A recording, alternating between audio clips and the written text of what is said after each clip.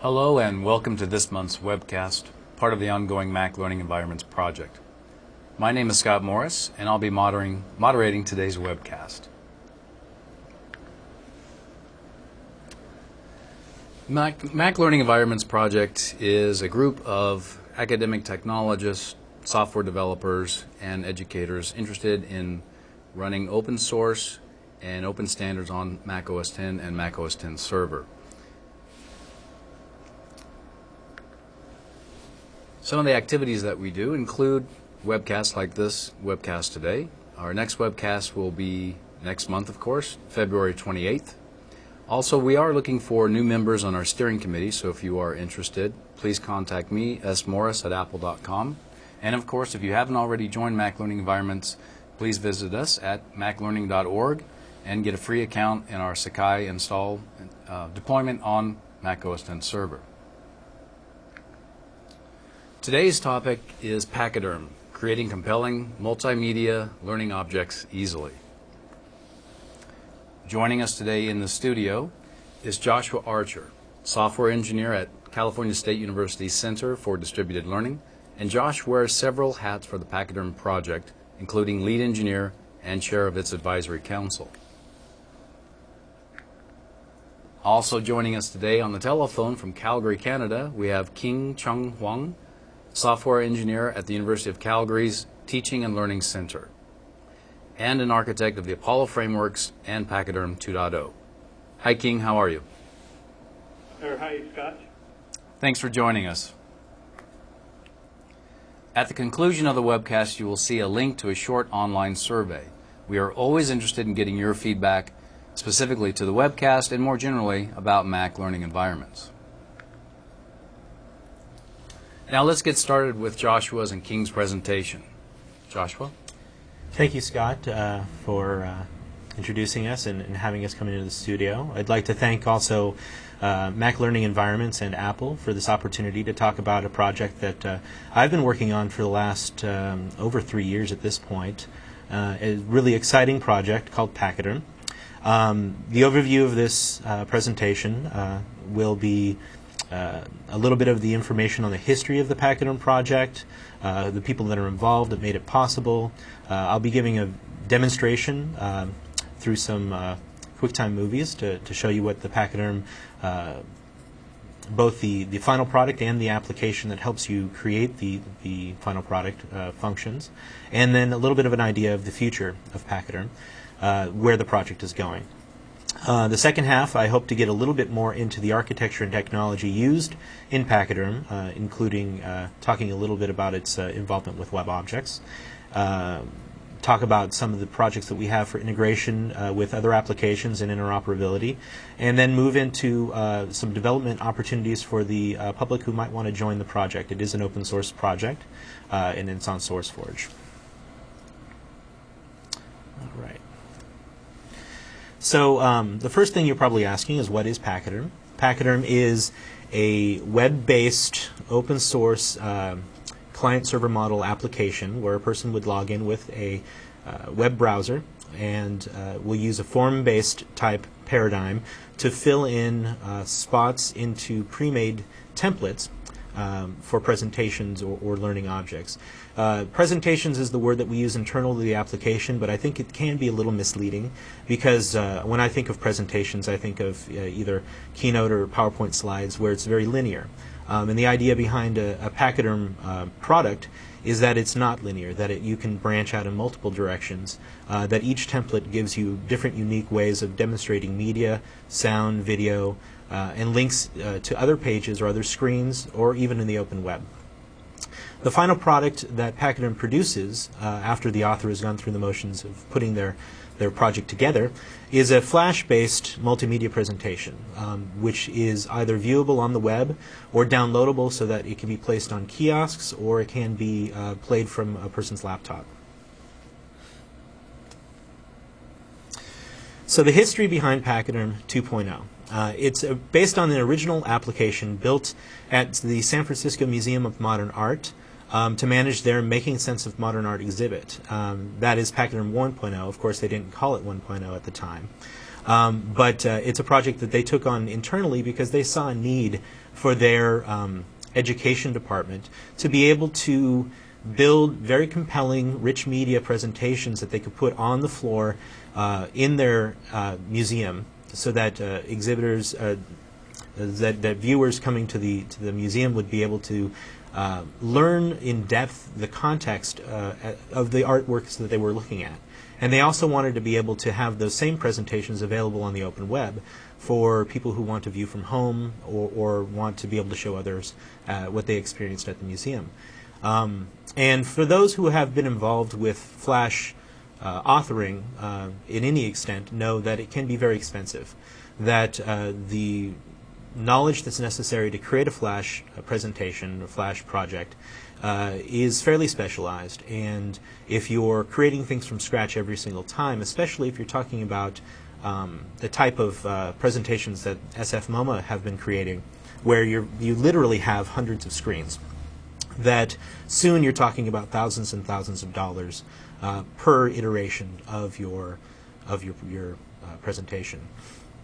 So they decided that they wanted to create a authoring tool that they could use in-house to make modifications or new presentations for new exhibits that would be reusable, easy to use for the curators and those that are responsible for creating the presentations, and that would make use of the data that they've already collected for all of their acquisitions. So Pachyderm 1.0 was born. They built that in-house based on Windows technology. I'll go a little bit more into the background of the technology in the second half of the talk. But suffice to say that there were some issues with it that needed improvement. One of them would be extensibility. The templates that they used, they didn't have a full sense of how many templates they would want for their application. And as they went along, they said, oh, this new experience would be fun, this new experience would be useful. And as they added templates, the system wasn't built to easily accept those extensions. So they knew that they had to, if they were going to move forward, change their system so that it was much more easy to extend. There also were some stability concerns. There were also the fact that since it was Windows technology, it was only deployable on Windows machines, and they were looking for a little bit more flexibility. Fortunately, along came this Institute of Museum and Library Services grant, along with partnership with the New Media Consortium and SF-MoMA. There was a decision to move forward in creating Pachyderm 2.0.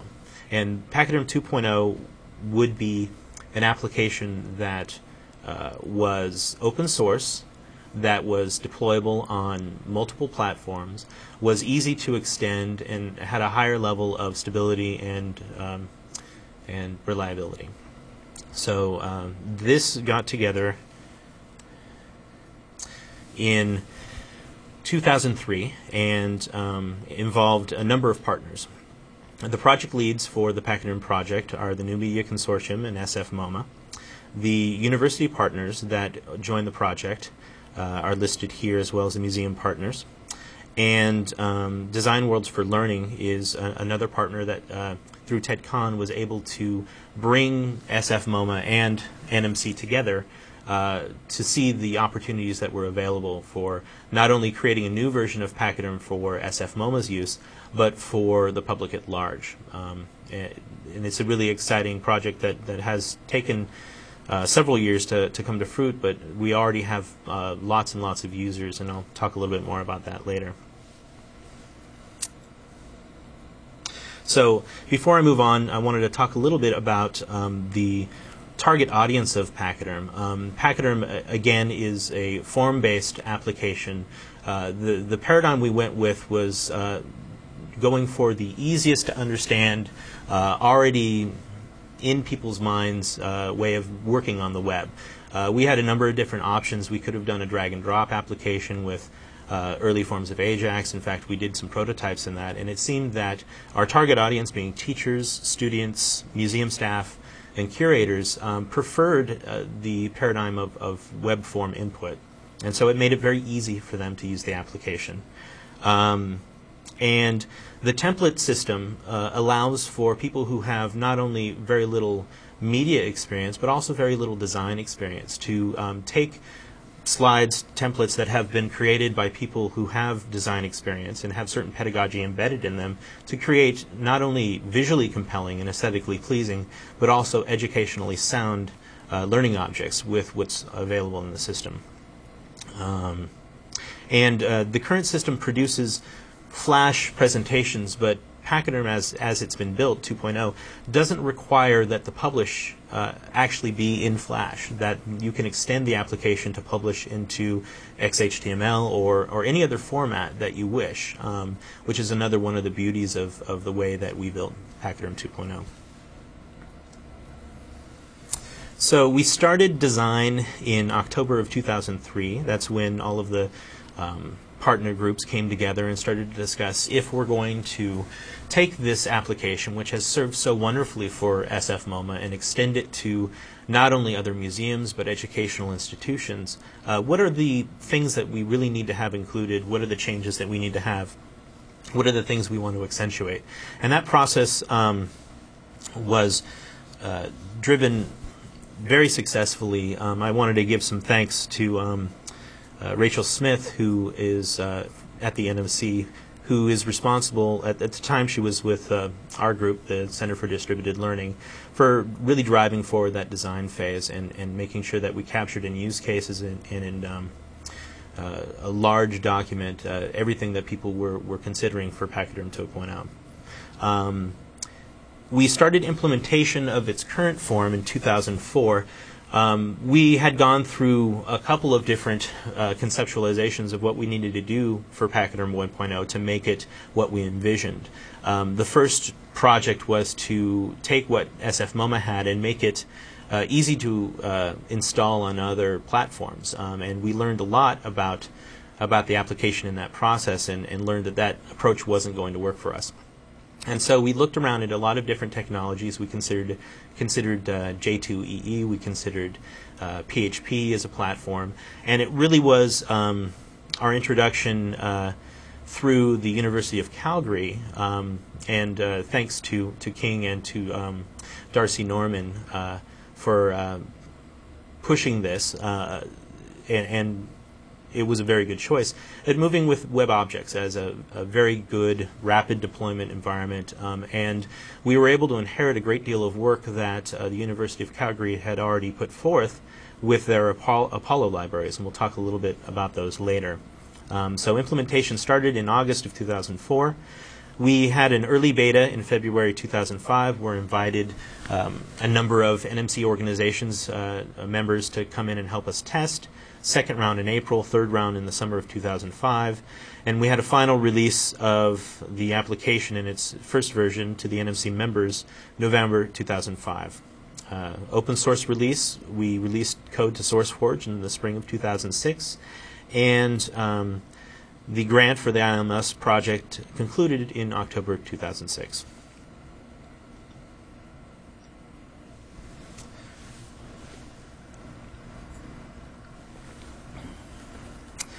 So we'll talk a little bit about what has happened since then. In October of 2006, the Pachyderm Advisory Council was formed and launched, and this is a body of individuals in the Pachyderm user and development community, representatives of different institutions, museums. There's a NMC seat and a SF MoMA seat, permanent members, and then a rotating group of individuals that help advise what features should be put into new versions, and to help motivate and to provide support for those in the development community to develop the features and move forward with the application. We had just had in December of 2006 our first annual Pachyderm Users Conference with over 100 attendees. I think it was between 120 and 130 attendees. And for an application's first conference, I think that's a pretty good turnout. And we had members from both museums and from educational institutions. And the conference was funded by the Marcus Foundation as part of their project for the extension of the use of Pachyderm in Texas in museums and in educational institutions. And I want to thank them very much for allowing us to get together. It was very exciting, and I really can see the future of Pachyderm as an application and as a community moving forward because of their help. As we've moved forward and the IMLS grant has concluded, the official project has ended, and we've moved into the open source community, we've already started to see new institutions and leadership forming. I've mentioned the Marcus Foundation and helping support the extension of Pachyderm in its use in Texas. We have the Seattle Art Museum, who is going to be using Pachyderm for their new installations that are launching later this year, I believe in March. I'm probably getting that wrong. I apologize. And through their work, they're funding development on new sets of templates and new modalities for touchscreen for the application, which is new for us, and a larger format.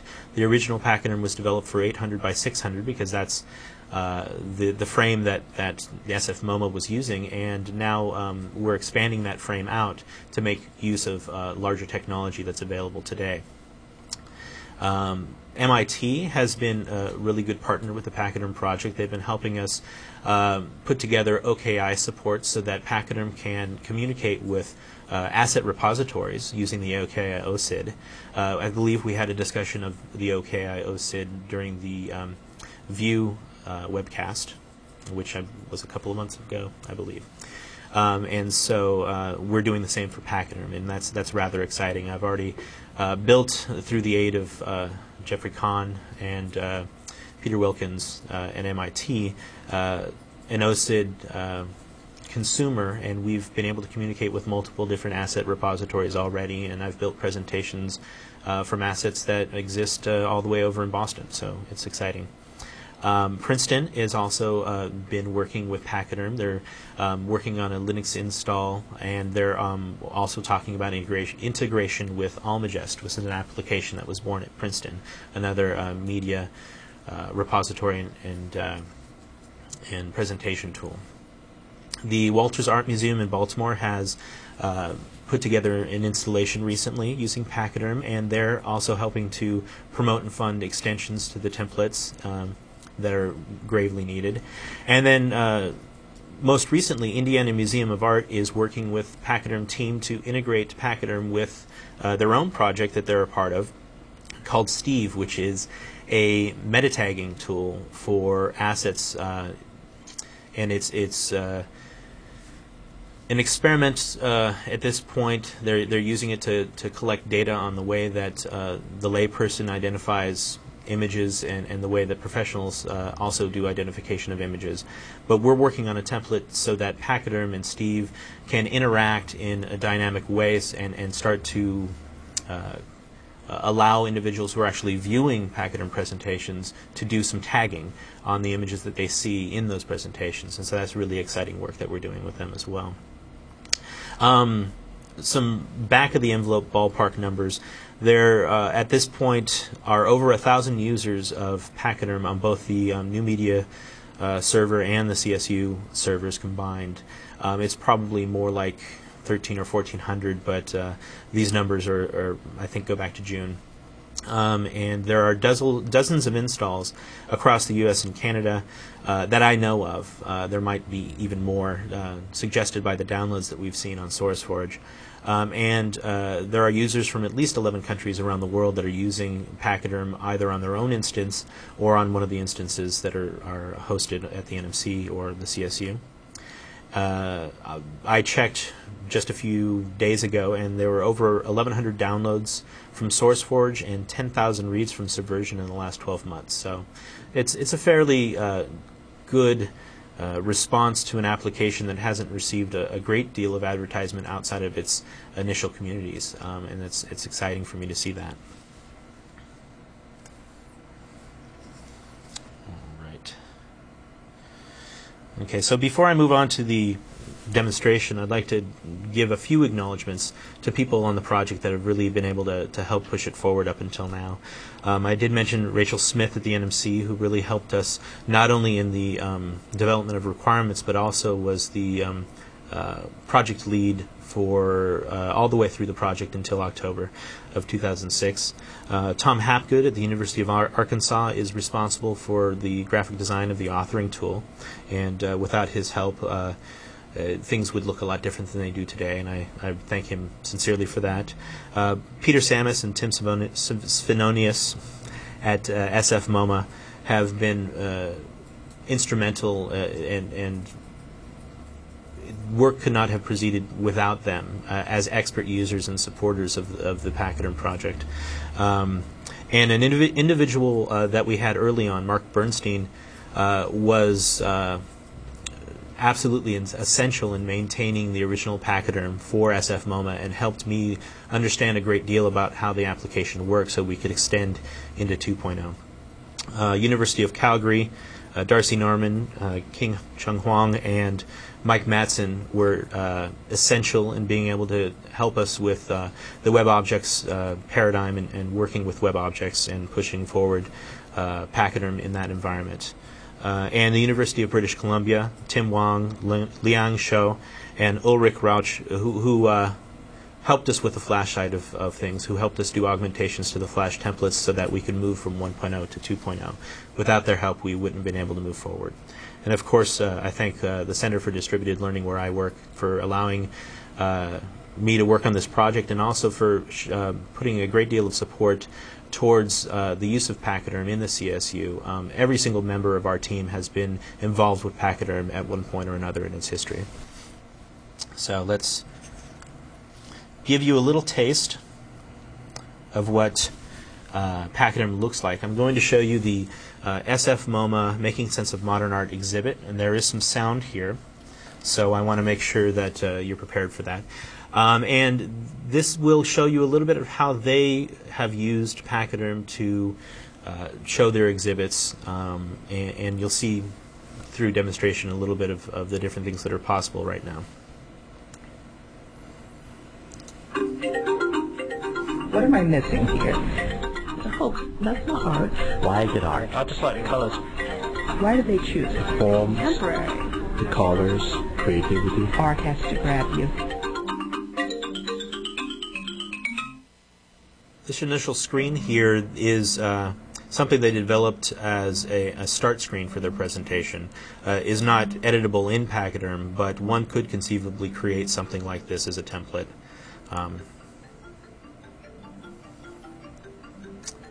This is an example of one of their menuing screens. This is called the phone dial screen.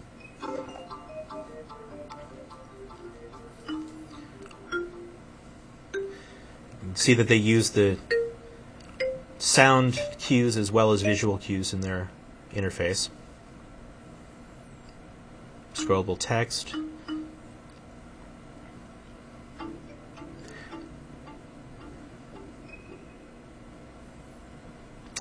And in each one of these screens that we're moving from page to page, each one is a template that's created within Pachyderm. And the linkages between the templates The picture are is very much a modernist state of affairs, but what emerged in the end? a little bit of audio there to show that it's possible. This is a thumbnail or tombstone that they use in museums for attribution of the works, and that gets included with every asset no matter where it is in the presentation.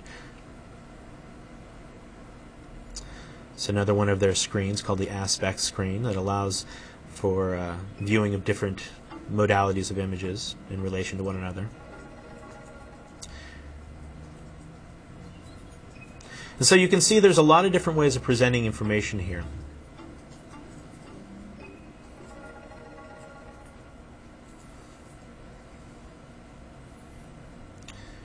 Some screens have different modalities built into them, where it's really sort of a mini application, not just a single view.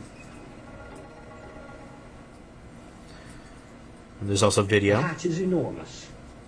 It participates, so the historians of fashion inform us, in the mad upward climbing of hats in the last years of the 19th century and the first years of the 20th. It casts an implacable green shadow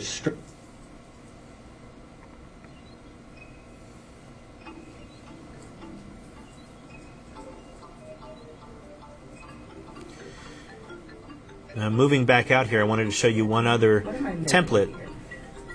which I think is relatively compelling to show you where Pachyderm can go with their templates. This is called the timeline comparison template.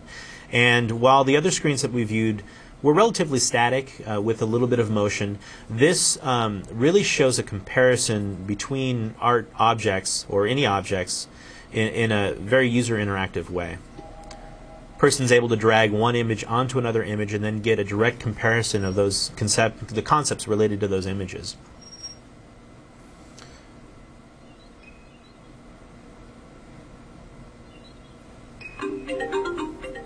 What am I missing here? I believe that's it. So as you can see, this was built in Pachyderm 1.0. All of the templates that were in 1.0 are available in 2.0. And it's really compelling to see this type of really rich experience right there on the floor in the museum when you're walking around and you're trying to get a sense of what is the meaning not only of any individual art piece, but how do they relate to one another.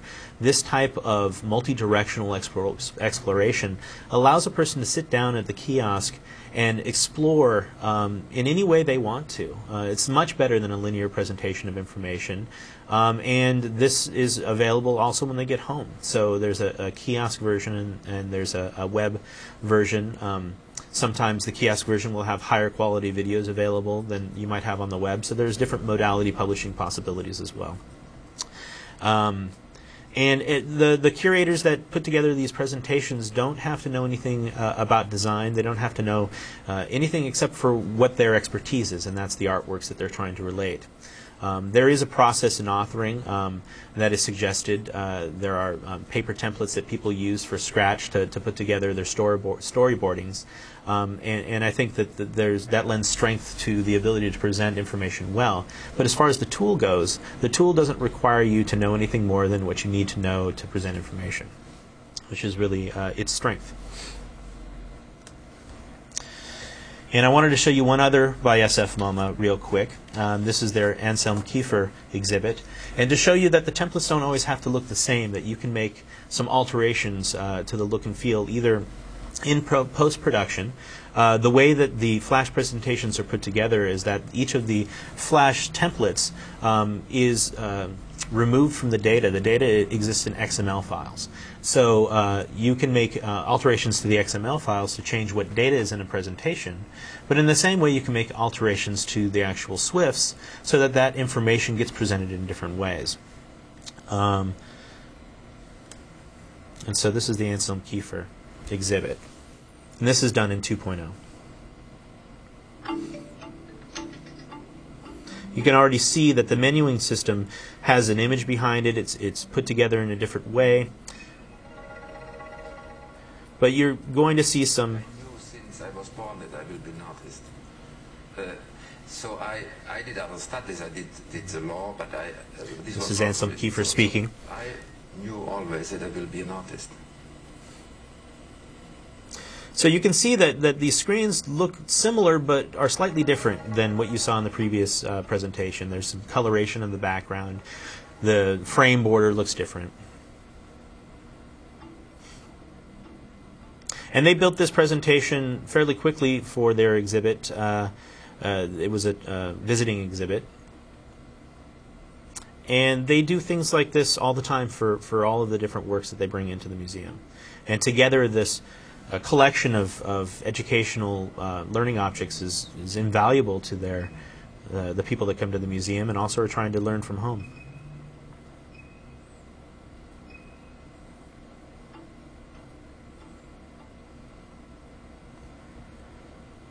All right. So there are a bunch of different institutions, not just museums, that are using Pachyderm today. There are educational institutions that are using Pachyderm to create learning objects around their subject matter. There are instances of schools of medicine that are using Pachyderm to do case studies and discussing patient nurse and patient doctor and doctor nurse communications and trying to explore what might break down in those processes. People have used them for their IT departments to give a walkthrough of how to do certain aspects on the computer programs that they support. If you go to the Pachyderm website, and I'll give you the link later, there's a whole list of different usages. There's a showcase, Pachyderm showcase, which gives you the breadth of just how Pachyderm is being used in the community today, and it's really exciting work. Okay, so at this point I'm going to give you a little bit of a look at the authoring environment. The first movie that I have here is just logging into the application, quickly looking into presentation listing, and then doing a search on the assets in the repository.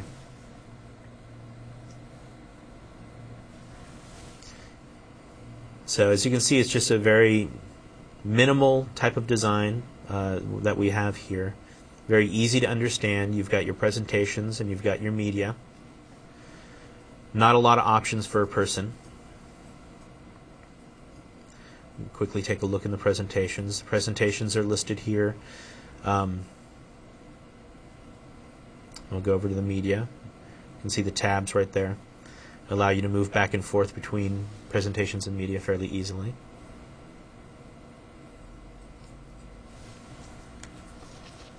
And at this point, when it's doing a search, it can search across one or multiple repositories that it has available to it.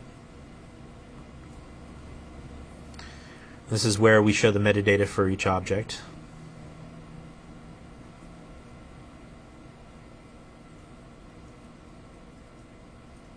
When you upload media, you can mark them as public or private, which means that either you and you alone have access to that media, or you make it available to any user on the system. Group access for media is something that we're planning on adding for future versions.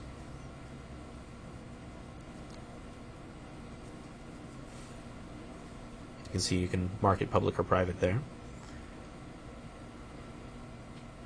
And I went in and I changed the name, and there it represents the name change right there. So that's the basic way of doing asset searching. Very easy to understand, very straightforward. Now I'll take a look at how a person might get their own media into the system. And I'll give you an example of both a single file and a multi-file upload. So right here, it's just your normal HTTP upload.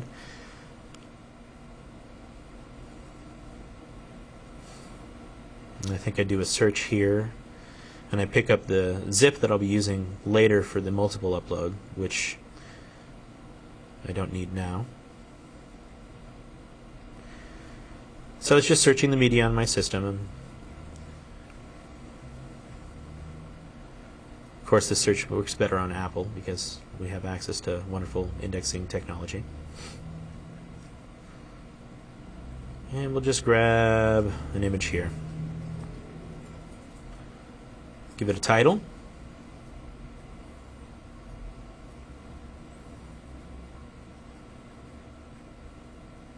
And then I'm given a chance to enter metadata for that image. If I don't want to enter the metadata now, I can enter it later. It's always good to put in, I think, at least a description, if not also filling in some other information. These are the fields that are used in search. Right now, search is fairly simple. We have plans in the future versions for a more complicated search, allowing for advanced searching on different fields, Boolean as well.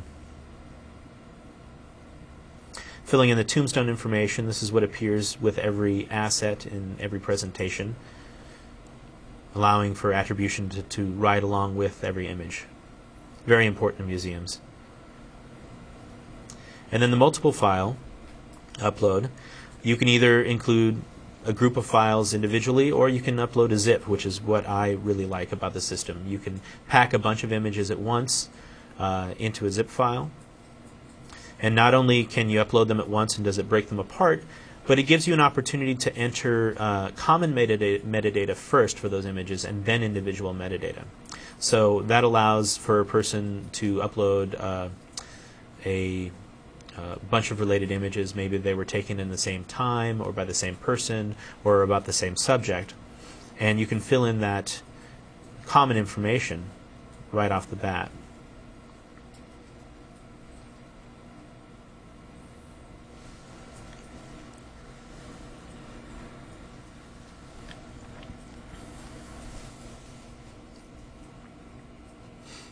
Then the next step, it breaks them down into their individuals. And we'll give you thumbnails of each of the images. You give it a chance to change the title for each of those images.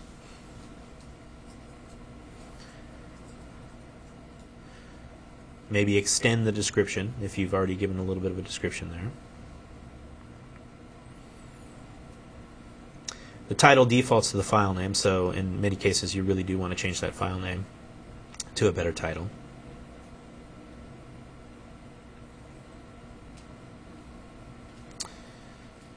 And we'll go all the way down. We have a variety of different images here. Go ahead, save. Now those are available in the system immediately for use. So we'll go ahead and do a search. I tagged everything with my name in Contributor so that I can pull up everything that I've put in just recently.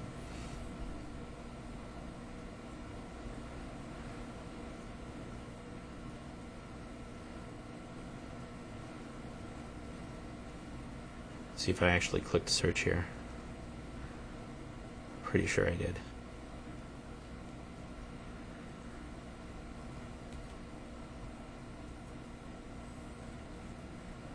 There we go. You can see all the images that I just loaded.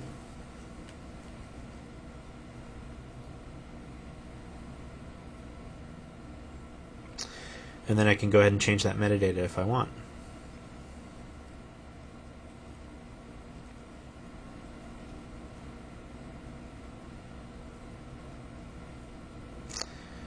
Yeah, I think that's the end of that slide.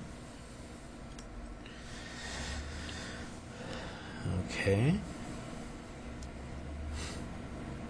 And this is a demonstration of actually building a presentation. So now that we've got some media in the system that we want to work with, we can go ahead and create a new presentation, enter a title and description. We're planning on a great deal more metadata for presentations in the next version to allow for better packaging for LMS systems. Right now we have presentation name and description.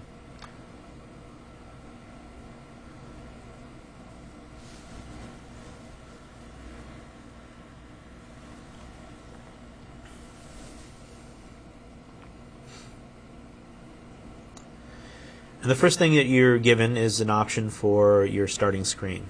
And this lists all the templates that are installed on this system here. I think there's 10 available in this one. There's something like a dozen standard templates and probably another dozen to 2 dozen that other institutions have modified for their own use that they use in-house. Template creation is relatively easy and it drives the interface, which is wonderful. You can see that you have a thumbnail that is a graphic that corresponds to lettering and numbering scheme within the actual form-based authoring. A corresponds to A, and that's where it appears in the actual presentation. And that interface is driven by an XML description of the data contents of any individual screen. So if I wanted to add a subtitle, I could go ahead and do that in the XML description, and it would insert another item into the interface.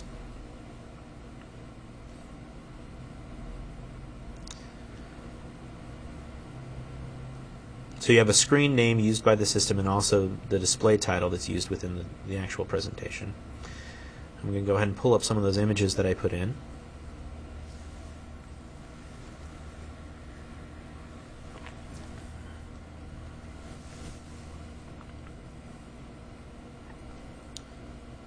And let's pick Ultraman, one of my favorites as a kid. And so anybody who has experience with a normal form-based web interface is going to be able to get this pretty easily.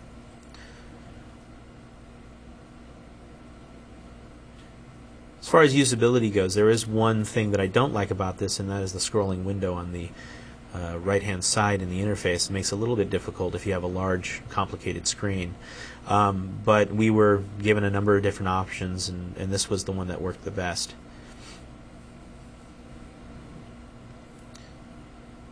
Alright, so what I've done is I'm creating a zoom screen as a secondary screen in the presentation, filling in some information there. And then I'll go back to the original screen and attach it. I can preview the screen to see what it looks like, see if I like it. And it's going ahead and compiling the screen in Flash so that I can take a look at what the view is going to look like in the final presentation. And this is a relatively grainy image, and not a very high quality image I used to upload, so I think I'm going to go back and change that.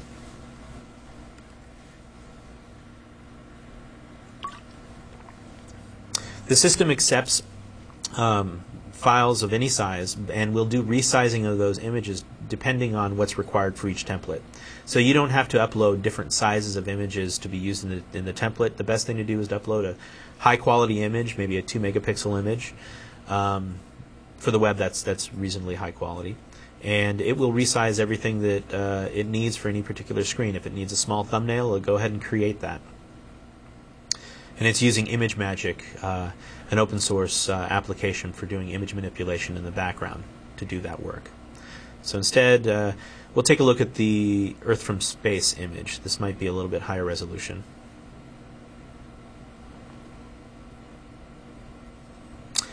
Yeah, that looks better. I believe that was a picture of a space shuttle launch from the International Space Station.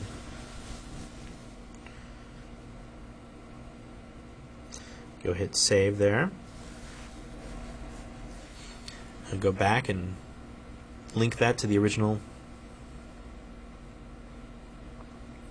I'll create an exploration link.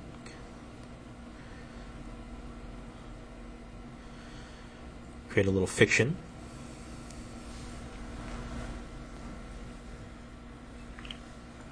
And it gives me a list of the screens that I have to link to that.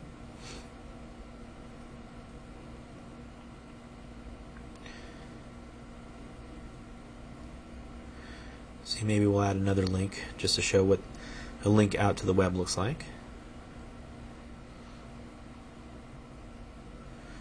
Does Ultraman have a web page? See, I didn't know the answer to this before I actually filled in the form, so I just went with the normal way of doing things, and that's put the person's name in the URL, and maybe we'll get a surprise. Probably not safe to do if you're going to be making a presentation for the public, but since these are pre-recorded, I had that luxury.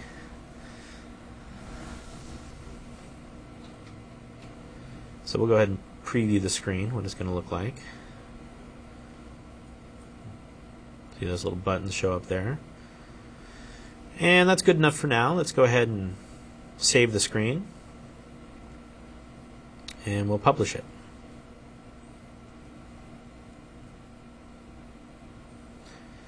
You have a choice of language modalities. It does support multiple languages, so you can fill in a presentation with French or English or other languages. It doesn't do translation for you, unfortunately. That's probably beyond the scope of the application. But if you are in, say, Canada, where you're required to do multilingual presentations, they're able to do that within the interface. So go ahead and click on the first link. There's our Ultraman flying through space, i.e. the space shuttle. And then we'll see what that link gives us. And nothing, I believe. Yep. And that is how easy it is to create a presentation in Pachyderm. And that presentation can be viewed on the web by giving the person of the URL of where it's published in the system, or you can download it right on the presentation listing.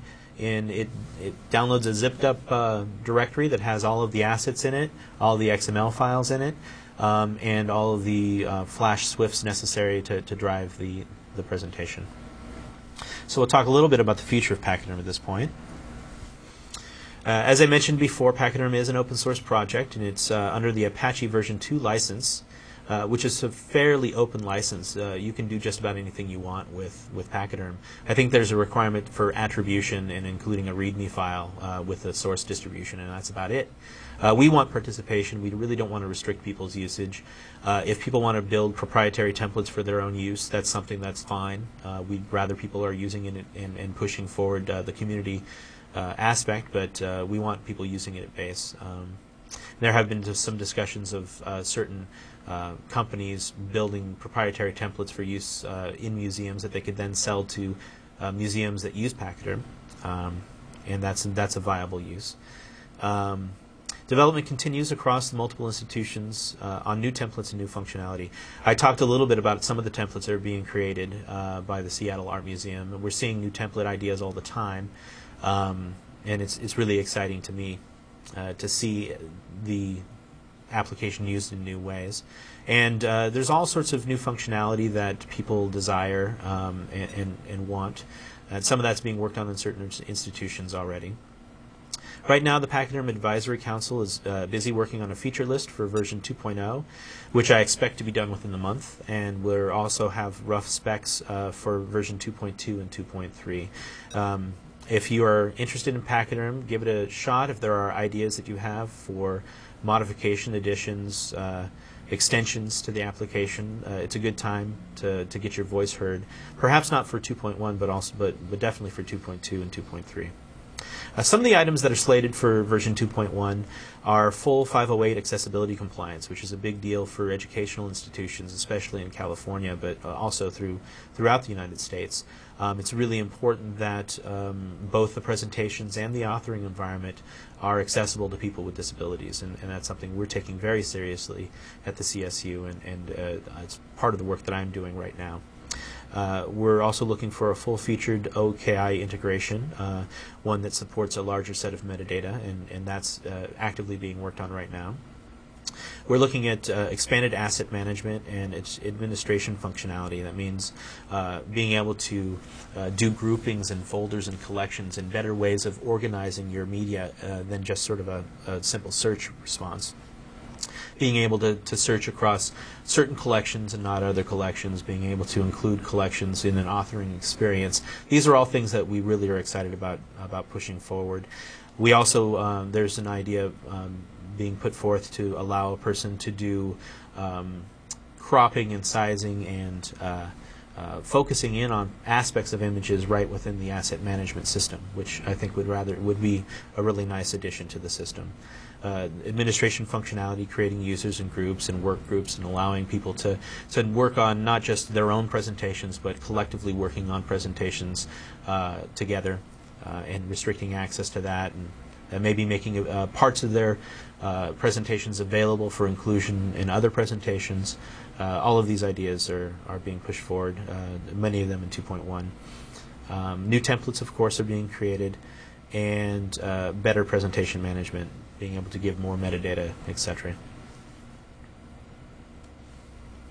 So that's the overview of Pachyderm. At this point, I'd like to see if there are any questions out there, either about the history of Pachyderm or about how it's used or some of the functionality that's available today. Thank you, Joshua. Actually, we do have a number of questions. The first is actually a reminder that in your list of people that you thanked on the project, that Larry Johnson is another key individual. It's on my notes and I missed it. I apologize. Without Larry Johnson's leadership in this project, it would not have moved forward. And he was on the first of my list of thankings, and I skipped him because it wasn't the right place. And then my own slide foo messed me up there. Somebody caught the oversight. And thanks, Larry. Provided the cue. A viewer in Sioux City, Iowa is wondering if anyone is doing hands-on training for colleges or other potential users of the Pachyderm system. Yes, hands-on training is something that I think is a really integral part of the use of Pachyderm. It's part of what makes the user community be so successful. The NMC has been doing hands-on training for NNC members, and for the Marcus Foundation project, a great deal of hands-on training is happening in Texas at the institutions that are adopting Pachyderm. We've given a number of hands-on trainings at conferences, Museum of the Web, the NMC Summer Conference, a number of conferences within the CSU. The Center for Distributed Learning has been responsible for a great deal of trainings as well. And I really think that there's an opportunity for the user community members to push forward the idea of training and making that a direct way of evangelizing the use of Pachyderm. See, a viewer in London, Ontario is wondering if Pachyderm supports WebDAV. Well, right now there's the way to get media into Pachyderm is HTTP upload. If there's the use of WebDAV might be a way of either getting media into Pachyderm or getting presentations out of Pachyderm. It's not built into Pachyderm now, but it's fairly easy to add that. You probably would have to create some new interfaces for allowing people to use WebDAV because there's a slightly different context than what's there already. But it's not hard to add. It sounds like a developer opportunity. Absolutely. In open source. Let's see, from Boston College, is the only way to track the images you uploaded in by tagging them with your name? Is there any other way to automatically, or is there a way to automatically tag by user? User profile Right. applied as sort of core metadata.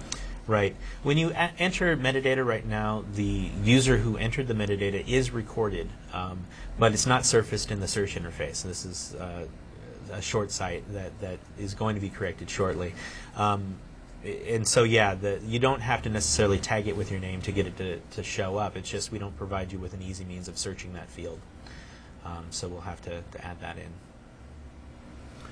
Okay, and there's a group of questions I think that you already addressed in the Pachyderm's future slide, but I'm going to sort of restate them so you can maybe sort of give an abbreviated Sure. response, because I think they're very important and a lot of people would want to sort of hear this again.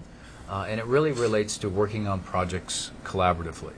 So the question is, are projects worked on collaboratively with multiple users, or is there a single account?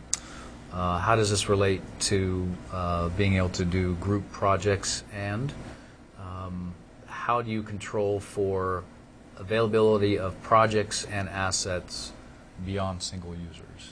Right. So part of the original requirements spec for Pachyderm was to allow for collaborative use of assets and collaborative modifications of presentations. And we ran into some technical difficulties on having multiple people editing the same presentations that made us, for constraints of time, move towards a single user, single authoring environment. But we have not given up hope, and that is the direction that we're moving. We want to be able to provide the ability for people to create user groups and access groups and allow certain individuals to come in who are part of their group to do modifications to a presentation. We might even have different levels of access. Some might be able to view but not edit. Some might be able to edit certain pages but not publish. So there's a little bit of requirements that need to be put around that to clarify what we would actually want for the collaborative environment. So that's definitely something that's in the plans. Also another development opportunity. Great. Well, the questions are really pouring in, but to hit our second half, let's just maybe do a couple more here. Let's see. Do you ever see this as being used as a direct-to-consumer product, that is something people could use with their home movies, photos, something beyond museums and educational institutions? Right. Well, there's no preclusion to that at all. It's something that it's an application that's so easy to use that people have used them for personal presentations, not just only within our community, but we've showed it to our family members, we've showed it to relatives and friends, and it's very easy for people to use this type of system. So I think there is a commercial application for it. I know that the NMC is perhaps planning on making access in a user subscription model basis. And it'd be exciting to see what people do with it, actually.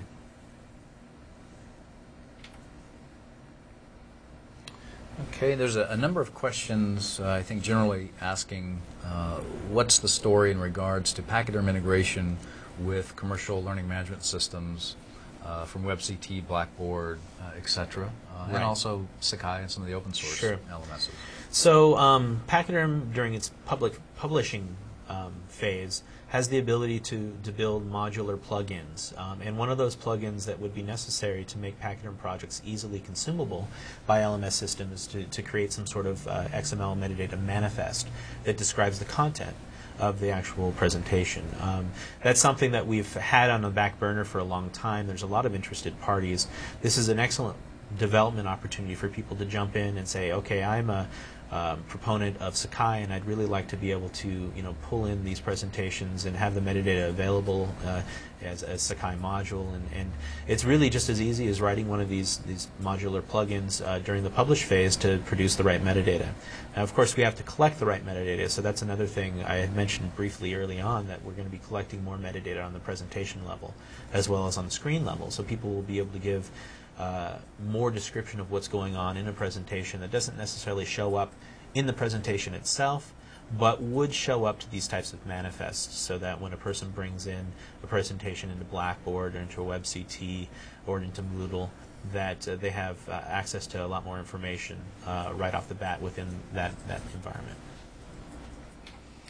Great. Well, thank you, everyone, for your questions. But I think to stay on pace here, we're going to move on to the more technical portion of the presentation. Some of the questions that are still in the queue, if we have time at the end of the webcast, we'll certainly address those.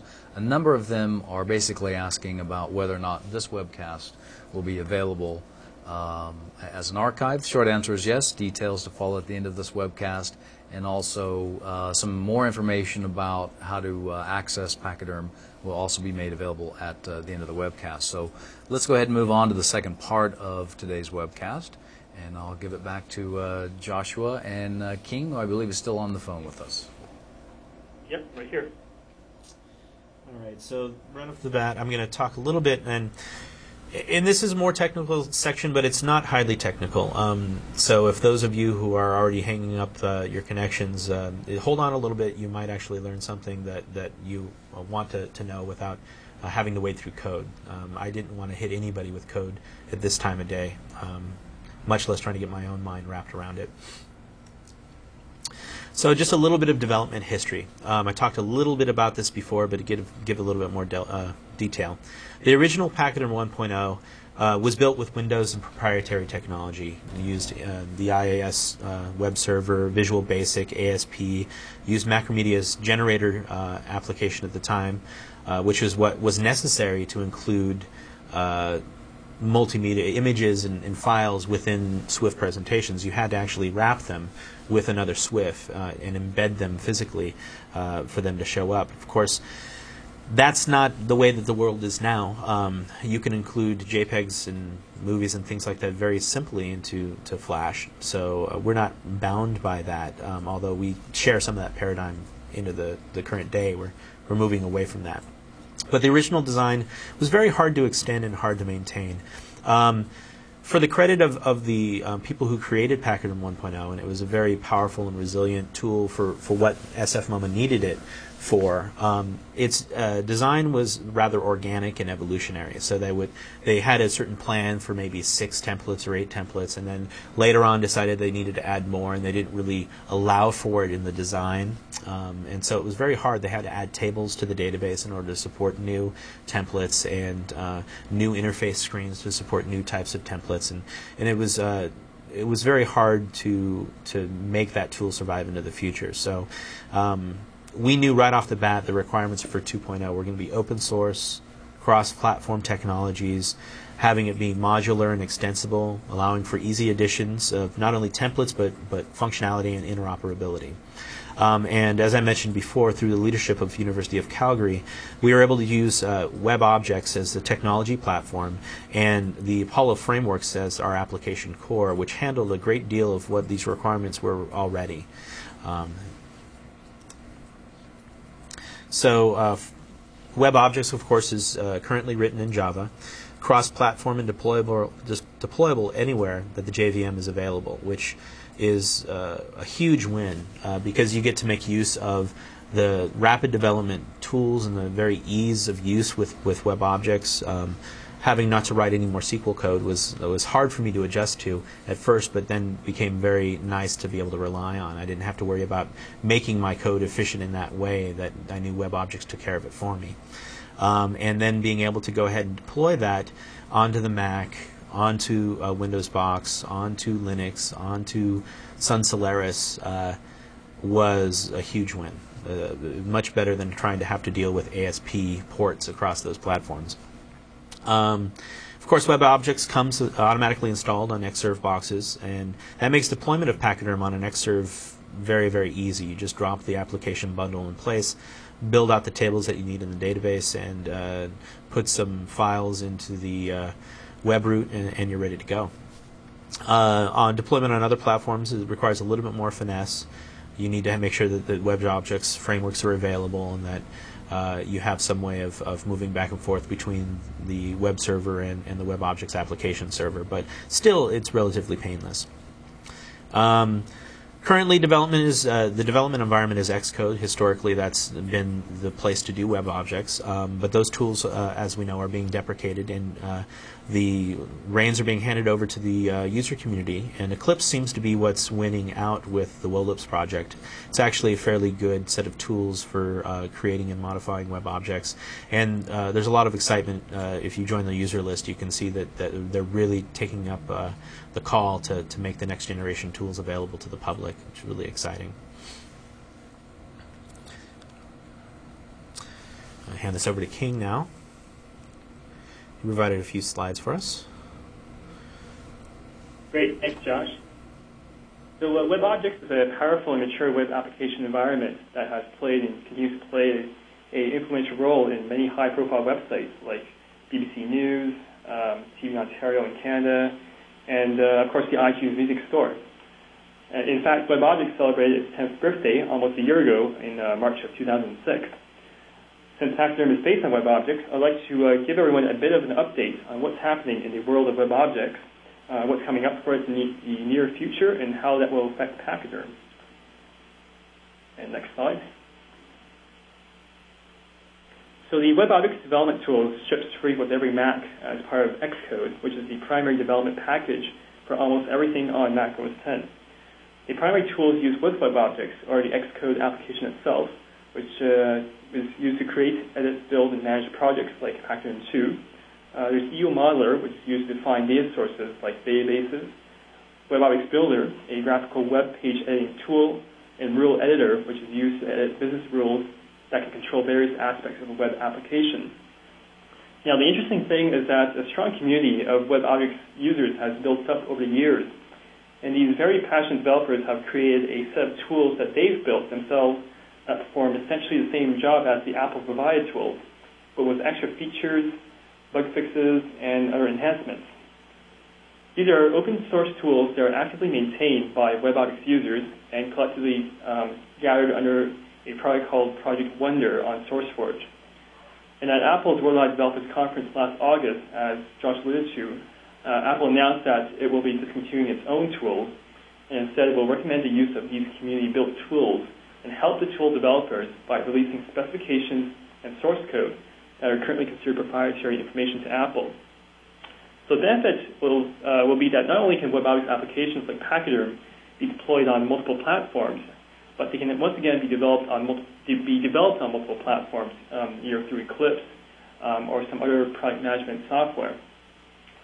And with the tool development on the community itself, Apple is concentrating on enhancing the core technology of WebObjects. Next slide, please. The core technology refers to the guts of what makes a web application run, such as generating web pages, accessing databases, and many other capabilities. One of these areas is request handling.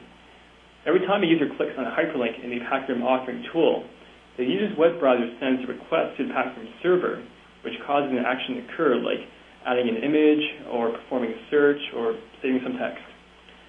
The time it takes between a click to when the server sends a response back, so the time it takes between when a click occurs to when the server sends a response back to the user's web browser is called the response time. And in the next upcoming version of WebObjects, this response time is going to be dramatically improved to the tune of about, say, 5 or 6 times as fast. What this means is that Pachyderm users could enjoy much snappier performance as a Pachyderm server responds more quickly to requests and so forth. In addition to faster response times, the request handling improvements will result in a higher response throughput. So throughput is a measure of the total number of requests a server can handle in a given time frame, which is commonly referred to as capacity. So a higher response throughput means that servers, such as a Pachyderm instance, will be able to support more users at once. Another thing I want to mention is that for deployment, is that right now, if you're deploying Pachyderm using Apache on a platform other than Mac OS X, you would have to compile essentially a version of Mod Web Objects for your server and so forth to do a fully load balanced web object deployment with something called low task speed. So this is a bit of a pain for some people, and in the next version of WebObjects, it will support load balancing using something called Mod Proxy Balancer, which comes standard with Apache 2.2, instead of requiring this custom mod WebObjects.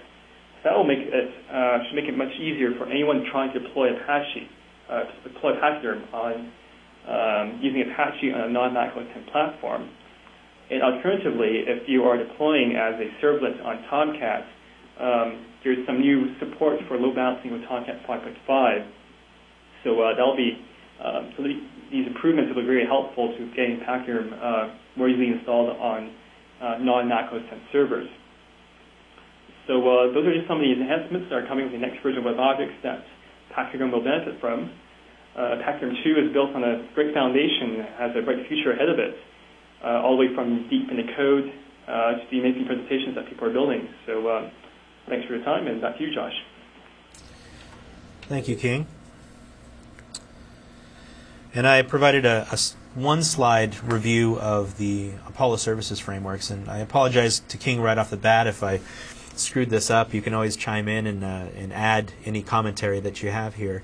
But just to give you an idea what these frameworks are doing, that there's three basic frameworks that are used in Apollo: the core framework, the data framework, and the application framework. The core framework is what builds the foundation classes used in authentication, document management, asset management, does some file manipulation tools like finding out the UTI for any particular resource, and any other sort of core functionality resides in the core library.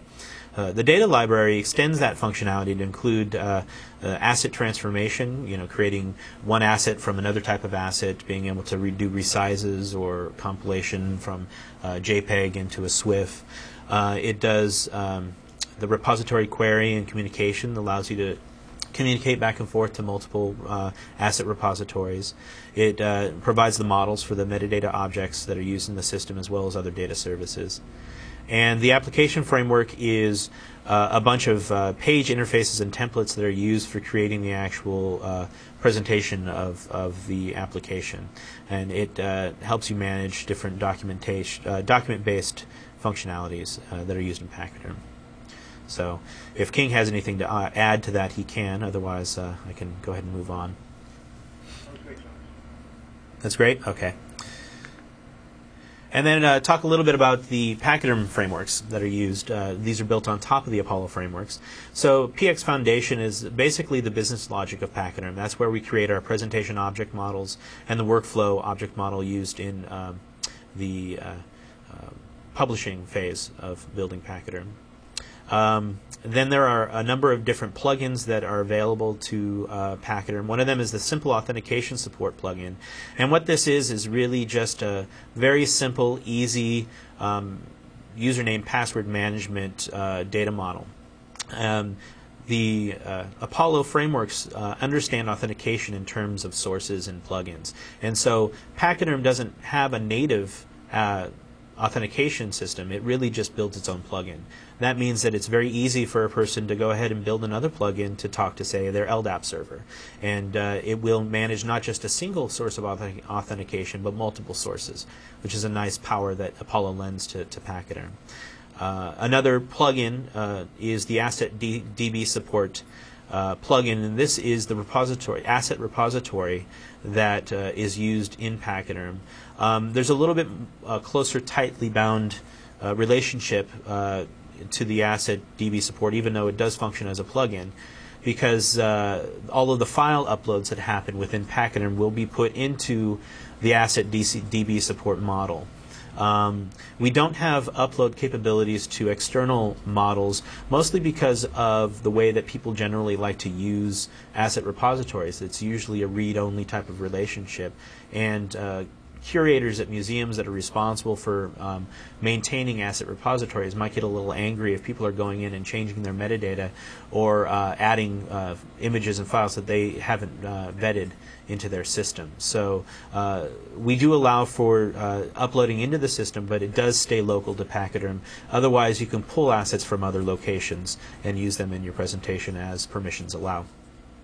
But you can build multiple different plugins. Where the way that the OKIDB support plugin works is it plugs into the same asset repository system as the AssetDB support plugin, and allows you to query different OSID repository providers for assets as well.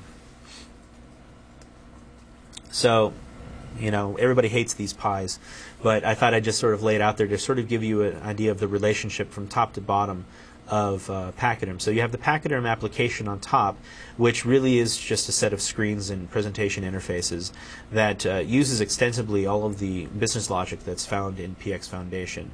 What this allows us for, this type of separation gives the possibility in future versions to be able to have dramatically different interfaces to do the same functionality. So if a person chose to, say, take a look at a project like OpenLaslo and they wanted to have a really dynamic way of interacting with Pachyderm, they could do that by rewriting the interface in OpenLaslo and having it make communication calls to the PX Foundation code, perhaps through an extension through web services or something like that. And then under the PX Foundation, in concert with the Apollo frameworks, we have all of our plugins. So the plugins I've mentioned so far, there's also the possibility of other plugins that can be added right into the system that Apollo will support as well. And then underneath Apollo is, of course, the WebObjects Foundation frameworks, and then that rides on top of your web server.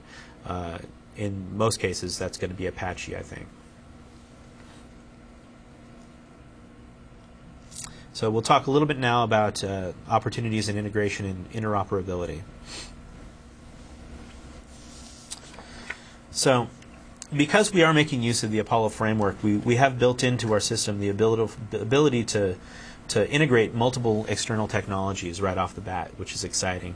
Multiple authentication systems, multiple repositories, and all the other plugins can be used as well. So for asset repositories, as I said, there's a native asset repository, and it senses itself as a plugin. And it has distributed asset management built right into the architecture, which is really exciting. Doing federated searches is something that just happens. And then the plugins are fairly easy to write. You can use the EO modeler, entity modeler to build new models in the same way that the AssetDB plugin was built for Pachyderm, or in the case of the OKI plugin, we make direct calls to the OKI OSID to make communications between external sources. And since it's Java, I mean, you could do it any way you wanted to. If you wanted to, forgo the ease of use of the WebObjects EO model and make direct calls to the database, you could do that too. You could call from flat files. You could call from just about any source that you want to. You just have to write the methods to fulfill those search functions. And authentication, again, as I said, its native authentication is a plugin, and it allows for distributed authentication built right into the architecture.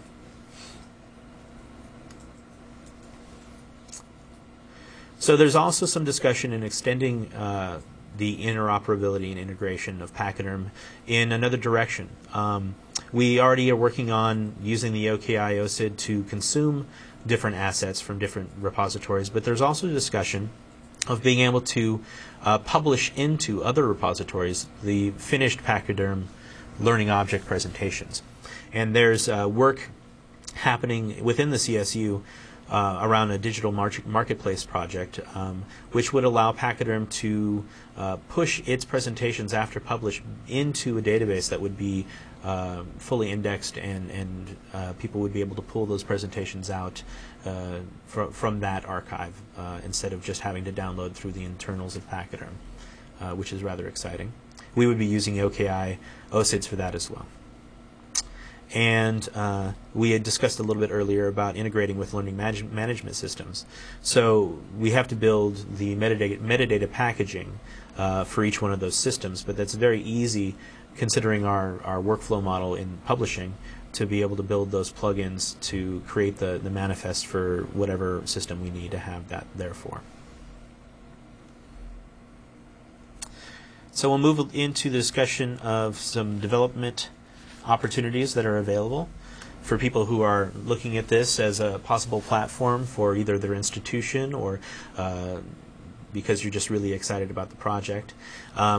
There will be a statement of the 2.1 features that are planned in the near term, and we're looking, of course, for developers to aid both in that in 2.2 and 2.3. Some sites that are of particular interest to the community are the building of new templates. And because templates are relatively easy to design, it's a really good place for people to get their feet wet in involvement in the Pachyderm project. For your typical types of data, images and sound and blocks of text, all of the authoring widgets necessary already exist within the system. And it's just a matter of writing an XML description of your template that drives the interface. Now, in some authoring instances, we may want to either accept a new type of media or have a different type of relationship between aspects that require building new web objects components that are used in the building of the interfaces. So one screen that is being developed right now in Pachyderm 2.0 is the ability for a person to jump out of the web objects interface and into a Flash interface, allowing them to draw circles or different shapes around parts of an image and then have those pieces called out in a template so that a person could look at details. And that type of moving back and forth requires the creation of a new authoring widget. So that's a site where we're extending the ability of Pachyderm into new types of authoring environments. And of course, if a person wanted to take up an entirely new type of authoring modality, such as the using of OpenLaslo or some other type of interface, people are encouraged just to work in that. But also, I think in this case, I was speaking in templates. There's room for developing templates for handhelds. There's room for developing templates to large screen displays or any type of like touch screens are being developed at the Seattle Art Museum as well. So there's a lot of room there for extending the breadth of the application of Pachyderm. Under functionality, we have a lot of work to be done on enriching the asset presentation and learning object management, being able to create collections of items, make them easier to search, easier to categorize, and of course extra administration functionality. And then work in interoperability. There's still work to be done in the OKIO SIDS. Of course, the Steve Museum project that's happening right now. The type of integration that happens between Pachyderm and other systems is exciting work, and I like to see that extended. And then building Pachyderm so that it has service-oriented architecture and web services more readily available to outside services. So it would be nice to be able to provide some sort of interface for people to pull and query presentations that have been made in Pachyderm, or maybe do some sort of alternate authoring or compilation of screens that Pachyderm could fulfill some of those purposes for. Okay, so we've got a Part 2 Q&A. I think we've got a little over 10 minutes left for that.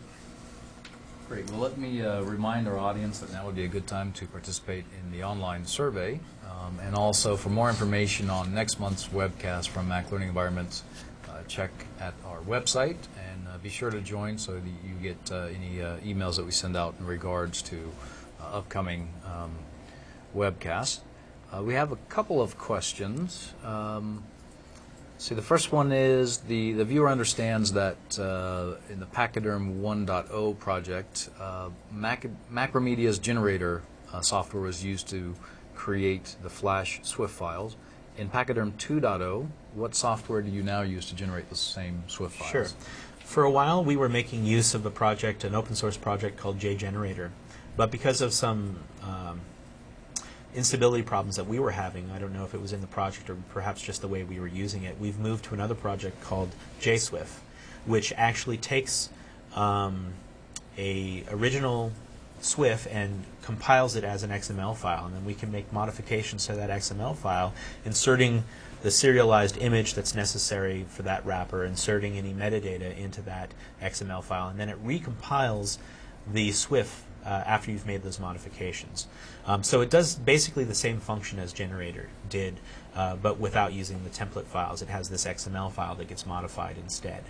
In the future, I'm hoping actually to do away with that phase altogether and to just produce an XML file that describes the metadata necessary, and then have a separate SWIF that does the presentation layer for popping up the image for the tombstone information. I also want to be able to embed accessibility into that as well, so that you can have all of your alt text show up and long descriptions, and if there's a transcript available for audio, that it would be available through that as well.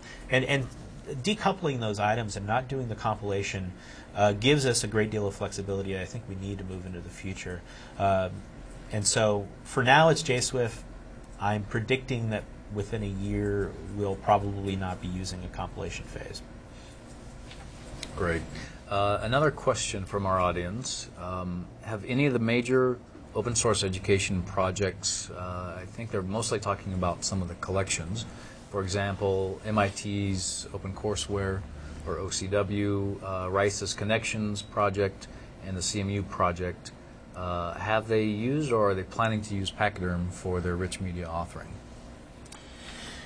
That's a good question. I don't have the answer to that, but I do know that at MIT they're very interested in using it locally for access to the OCID repositories they already have established. To what ends that those are being used, I can't answer that, but hopefully the question will at least spur some interest in those groups, and they can communicate directly with the list or with me if they're interested in maybe launching a pilot program for those. Great, thank you, Joshua. Our last question is there a free Pachyderm server where one can get an account, or do you have to install the software on your own server? Right. So historically, the NMC has provided free 90-day trial accounts on their servers for NMC members and those who are interested. With the transitioning of the project from the IMLS grant to the open source community, it's pretty much a case-by-case situation with both the NMC and the CSU has been providing some accounts for individuals to take a look. If people are interested in taking a look at Pachyderm, they can communicate with me, and I'll find somebody who's willing to give them a trial account for that. Into the future, I'm hoping that institutions might make free versions available for their communities so that people are able to make use of it without having to do an install. I do know that the New Media Consortium is talking about having a subscription model of a very low fee. People can get accounts as well. So if you're not interested in doing your own hosting but are interested in using Pachyderm, that's really a good option as well.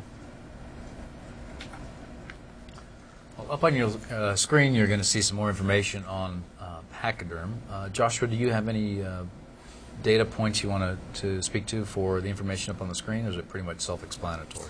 Yeah, I mean, it's pretty much there. Go to the home page, and just about everything that I've discussed is available there, and it has a lot of links outward. I would really encourage people to take a look at the showcase on the Pachyderm org site. Also, we've just launched a discussion forum, which is going to eventually take the place of our listserv, so that we have a better way of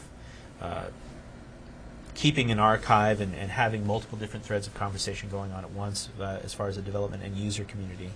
And then, of course, you can go to the Pachyderm project on SourceForge and download either installation packages or the source as well.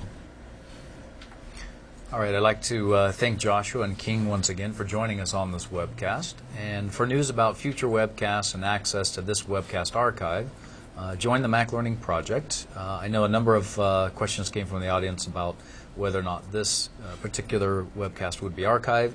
Mac Learning Environments archives every webcast that it does, and those archives are made available through the Mac Learning website but delivered through Duke University's iTunes U deployment. So you can actually subscribe to those. We're working on providing various formats so you can get the full archive, audio only, enhanced podcast, or iPod compatible video. All those are coming shortly. Again, stay tuned through Mac Learning Environments. And thank all of you for participating on today's webcast. Have a great day.